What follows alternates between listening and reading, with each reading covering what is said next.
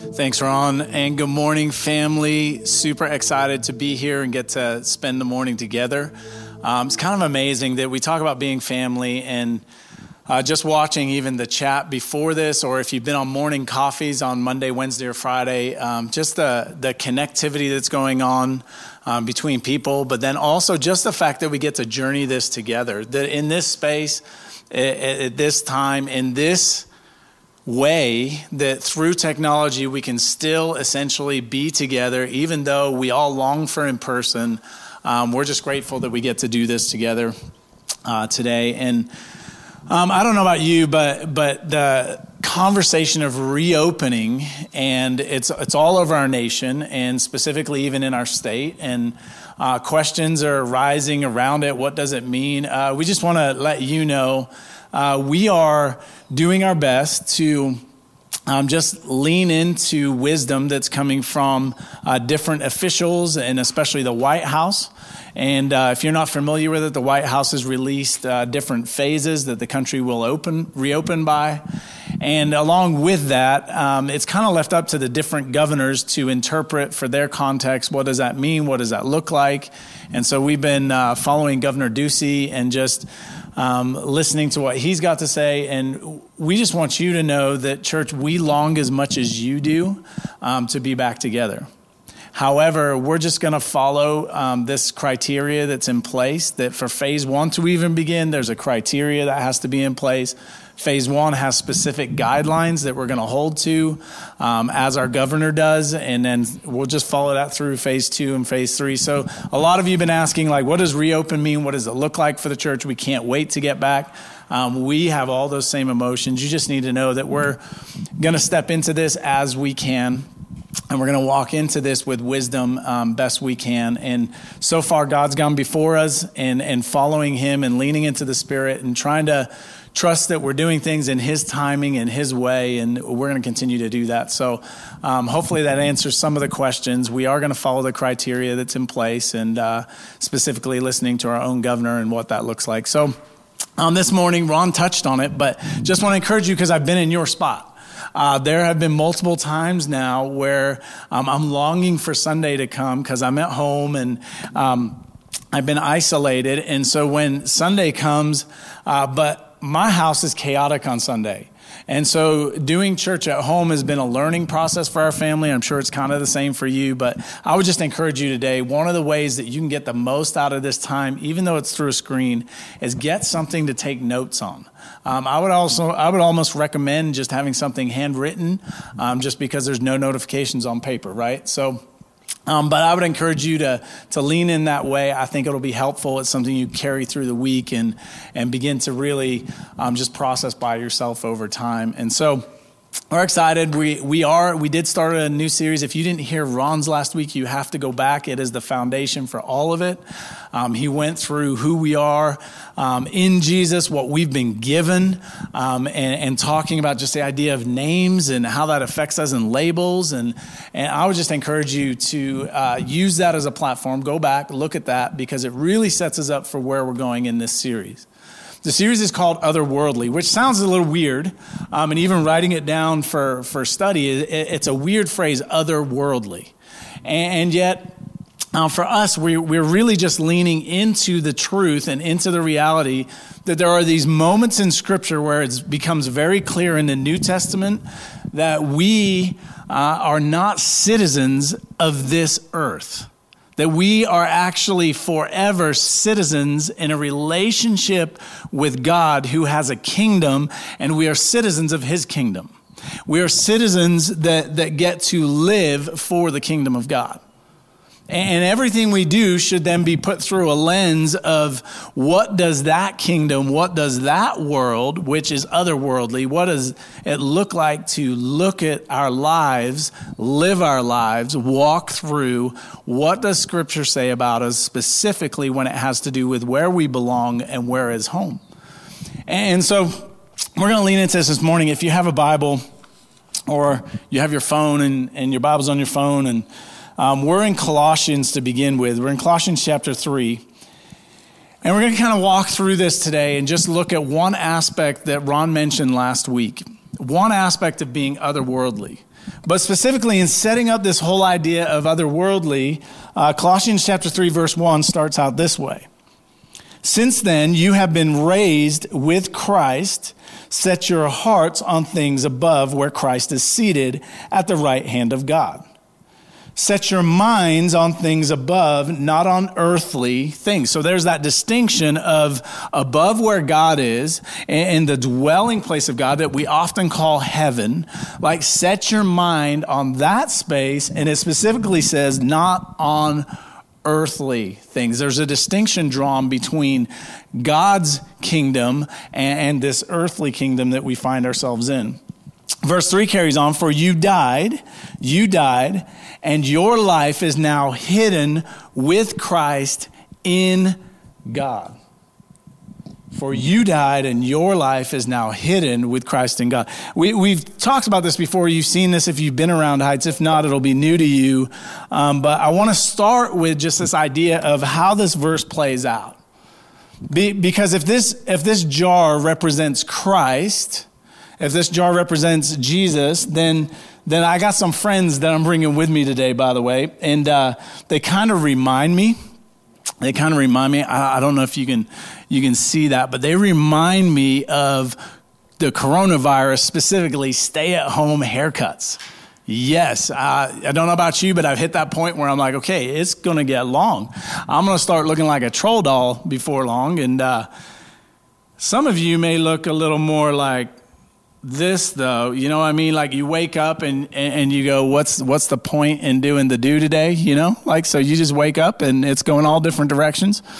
But about a couple of other friends, this one is going to represent me, but this really is maybe pre-coronavirus versus this may actually be me post-coronavirus. You know, like, I don't know about you, but find myself maybe eating just a little bit more, maybe, and cooking fresh bread and everything else that goes with it. And but if this represents me or represents you, represents us, what happens is, according to this verse, when Jesus died, we died with him, and our life is now hidden, is now placed in Christ. Your life is hidden inside the very life of Christ Jesus. The reality that to see you now is essentially to see Jesus. We talked about this before. We had a much larger jar. We had Christoph in it. We've talked about this concept. But this idea that builds within this, that you are otherworldly. And it specifically says that as you are in, your life is hidden in Christ. It says two things about what we do with our desire and what we do with our attention. It says, set your heart, set your desire. Set means to actively participate. It's something you do in the moment. Actively participate about what? About setting your heart, set your desires, and set your mind, set your thoughts, and set your consciousness on what? Things above. Where your life is hidden in Jesus. Where is Jesus? Jesus is at the right hand of God the Father. You are at the right hand of God the Father. Oh, you may be here, but your permanent standing in Christ, hidden in Jesus, is now with God the Father, because you are in Jesus. And this builds then, right? Because this is the otherworldly piece, that we set our minds on things above. We set our minds on things that are a part of God's kingdom. But then it builds further in verse 12, chapter 3, verse 12. It says, therefore, as God's chosen people, holy, and my translation, the NIV says, dearly loved. But there was a word I grew up with, right? That where we translate this dearly loved in the NIV, the word I grew up with in the English Standard Version and a couple of other versions of the Bible still hold to this translation that is, and I learned to say it this way, beloved, but we're just going to say beloved today. That you, according to this verse, as God's beloved, You today are loved by God. Not only loved by God, you are beloved. What does that mean? You be loved. By who? By God. Turn to those in your room. If you're alone, you can say it to yourself because it's just good to say out loud. But if you're sitting with a bunch of people, look at them right now and you go, you be loved. By who? By God. You ready? 1, 2, 3. You tell the person next to you. Why is it so important? Because this is so much more. This is a name that has been put on your very soul as someone in Jesus, someone who has said yes to this epic story, someone who has surrendered themselves and gone, man, I need Jesus to save me. Someone in that space, what happens is you are now the beloved of God himself. And this is such a big deal. Because no matter where you go, what you do, as someone whose life is hidden in Jesus, you are the beloved of God. Maybe we could do this on our little character.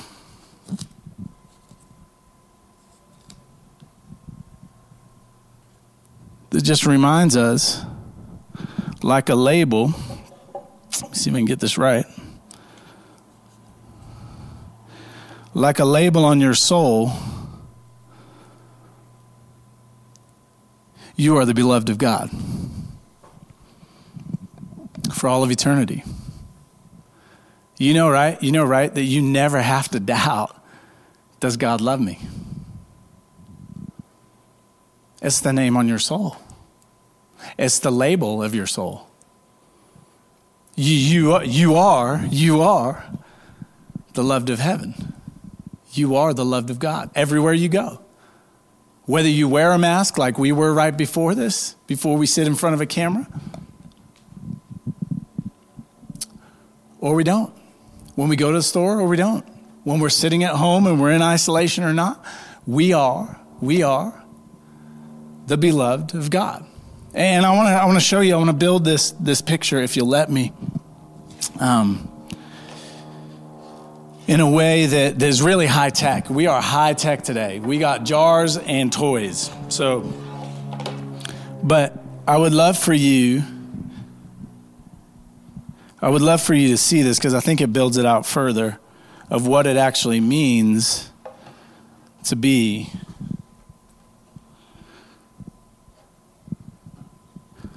the beloved of God. That even when Corona shows up in our world, and things seem very uncertain, you know what doesn't change, right? Your life is hidden in Christ, and you are the beloved of God. You beloved, even in the midst of circumstances like coronavirus. But what about when storms come? See, here's the thing. This is where we get confused, right? Because the Bible clearly says that he loved us first. That he chased us down.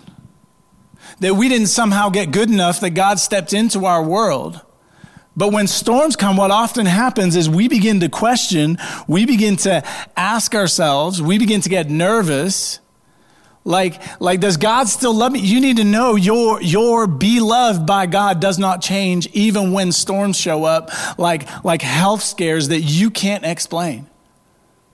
It does not change who you are and what you've been given by Jesus spreading his arms out on a cross and dying for you and changing you, that when God says you are a new creation today, in the midst of storms, you are a new creation whose label on your soul, whose name on your soul is you are the beloved by God. But what about when financial trouble comes your way? Financial struggles. Man, you want to talk about a real one in our world today. One of the big unknowns that we find ourselves inside of. For some of you, it's become a very harsh reality very quickly. Just on the way here, I heard about somebody else that lost their job recently, and they were praising God because there was the potential of a new job showing up, new possibilities. But even in the midst of what's written there, and I believe this is from Michigan, But even in the midst of bankruptcy, even in the midst of the worst financial struggle, you are the loved, beloved of heaven. What about relational turmoil? What about when relationship struggles? I mean, I don't know about you, but I'm sure a lot of us can relate to different things that we've heard, even what Jala was sharing of, like it's hard. I'm home with these people all the time, and I love them dearly. But relationship struggles are real. What about when relationship struggles get so bad that there's a separating? What about when things begin to fall apart? And reality of that is that you are still, even in the midst of the worst relationship struggle, you are the beloved of heaven, because being loved by God was never dependent on you. It was always by grace. It will always be by grace. And you are loved today by God because it's the name on your soul. How? By a cross that has his blood on it to tell you for all of eternity that no matter what happens, no matter what you face, you are loved today by God. What about when mental struggles begin to set in, when anxiety becomes real, when depression becomes so real you don't want to get out of bed? It doesn't change who you are before God. And in this, at its worst, you are still the beloved of heaven. What about in death? What about at the ultimate worst that we can imagine? You are still secure because you are loved by heaven. See, it changes, right? Because some of us, man, this is where we're at. Our circumstances are this way, but others, our circumstances, maybe not on a beach and on vacation right now, but some of us, our circumstances are good. Some of us, we're thriving right now. And even in the good, you don't change. Your life is hidden in God, and you are still the beloved of heaven. When your family surrounds you, and it's special. I've heard this week that one of the things I really hope we don't lose is what we've learned about family and people and what we care for and long for. But even in the midst of the best moments of families, even in the midst when you got your dogs and your daughter's new fiance, somehow that's a good moment, right? Just kidding. Noah's great. Go to Starbucks. He'll serve you. But even in those moments, you're still loved by heaven. Not any more, not any less than you can be, because you are fully loved by Almighty God. What about when you're wealthy and things are good? You're still loved. It doesn't change. What about when sports comes back, right? Because sports is a big deal. We can't wait for sports to come back. Who knew? But in the good times of sports, it doesn't change. I'm still the beloved of God. And even when we get to have coffee and sit down at a table with a friend or a meal, can you imagine dining in somewhere? Oh man, cannot wait for that day. But here's the reality, that even though all the circumstances have changed, even though life has shifted to good, bad, maybe it's mixed, even in the midst of all of that, you need to understand today, you are loved by Almighty God. And that will not change, cannot change, because it was purchased by Jesus, not you. You see, love made you love. Love made you love. What do I mean by that? Your name prior to this was not love, but love and the sacrifice of Jesus on your behalf made you love. You are love today.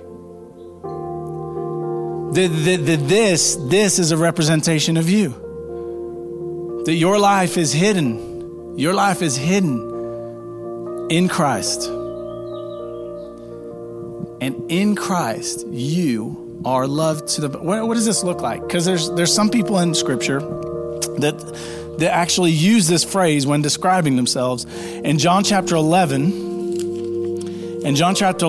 there's a moment when Lazarus is sick and his sisters rush to Jesus, and they get there, and in verse 3 they say this: Lord, the one you love is sick. The one you love. It's an identification that was placed on him.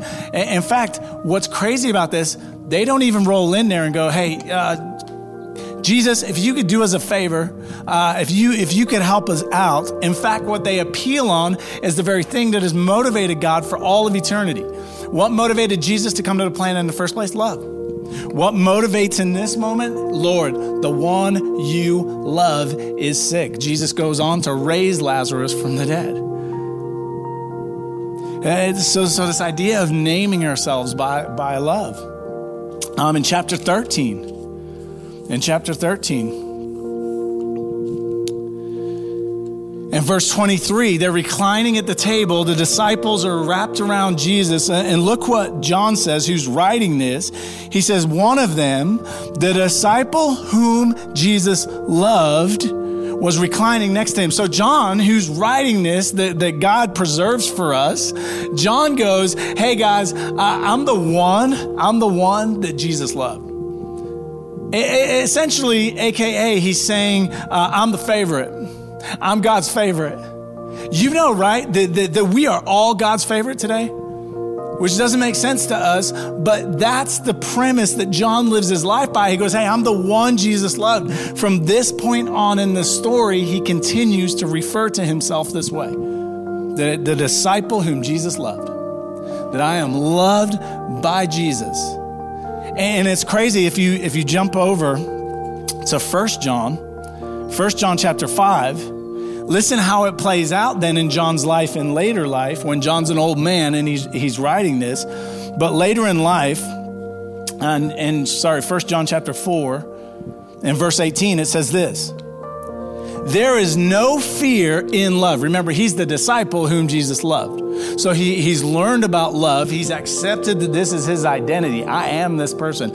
God loves me. I am his favorite. He loves me. This is how, verse 18, there is no fear in love, but perfect love drives out fear because fear has to do with punishment. The one who fears is not made perfect in love. John says there's no fear in love. Fear and love cannot go together, cannot coexist at the same time. And so where we began this with Colossians, right, there were otherworldly. Otherworldly means we are beloved. And as otherworldly people, love is the marker of our life. So when I'm living in fear, what I'm actually living in is a space that I was not designed for as a new creation. Because as a new creation, if I am living in fear, I cannot live like I really am, the identity I am, who God says I am, that you are love. You are love. You be loved by God. And if you jump back, and we're going to wrap all this up with 4 points very quickly. Jump back to Colossians chapter 3 and verse 12, which is where we started. Therefore, as God's chosen people, holy and dearly loved, clothe yourselves with compassion and kindness, humility, gentleness, and patience. Bear with each other and forgive one another. If any of you has a grievance against someone, forgive as the Lord forgave you. Over all these virtues, put on love, which binds them all together in perfect unity. What he's saying here is put on what you really are. He's going, put on what you really are. Clothe yourselves in these things as a new creation, as someone who's been given something new. Put it on, and this should be the marker on your life. 4 things to wrap up. The first one is this, and we learned it from Lazarus, right? That if we are going to make requests to God, request out of love. What do I mean? Hey, instead of motivating God by how good you are, instead of motivating God to move based on your pleading with him, what we learn from Lazarus is we should show up and go, hey, God, the one you love is tired today. Could you give me some energy? The one you love is unhealthy today, God. Why? Because love has always been a motivator for God. That if we want to see God respond, then one of the things we get to do is step in as otherworldly and go, hey, out of love, would you respond? Another one would be this, that from John's perspective, as he's wrapped around the table, that you live out your new name. That new name on your soul of love, live it out. When you're identifying yourself, I identify myself as I'm the beloved of God, right? I'm the beloved of heaven. Along with that, then the third one would be this, that you live out of love, not fear.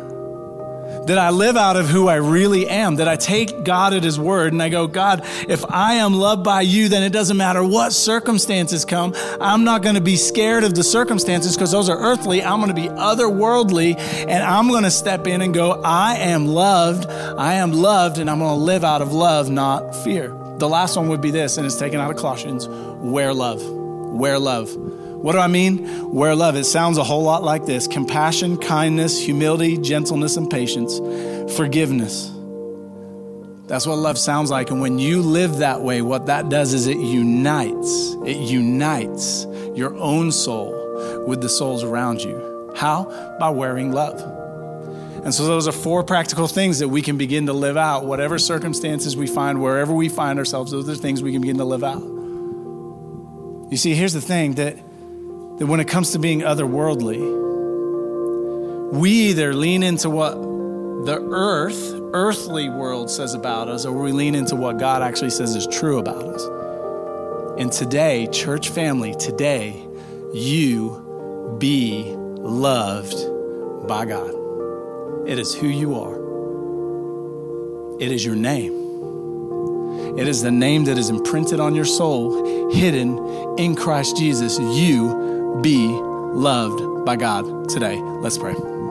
God, we love you so much. God, thank you for this moment. Thank you for technology. Thank you for screens. Thank you for truth. Thank you that, God, today, as your family, we get to sit here as the beloved of you. That it is who we are. And so, God, we just want to say thank you today. I pray over the people that are under my voice right now, God, in different spaces, different states even. God, I pray for those that today, they don't know that they're beloved of heaven because they've never stepped into a relationship with you. They've never crossed the line of faith. And today, God, I pray that they would cross that line of faith. I pray that today would be a day that they see you and your sacrifice as love for them to change them once and for all. And I pray that they would surrender today, that God, it's as simple as today, I give you my life. That God, I pray for those that need it today, that the simple prayer would be, God, today I give you my life. God, thank you for loving us. Thank you for grace. Thank you for mercy. Thank you for these moments. Thank you for truth in your name. Everybody said, all over the place, in the chat room, amen.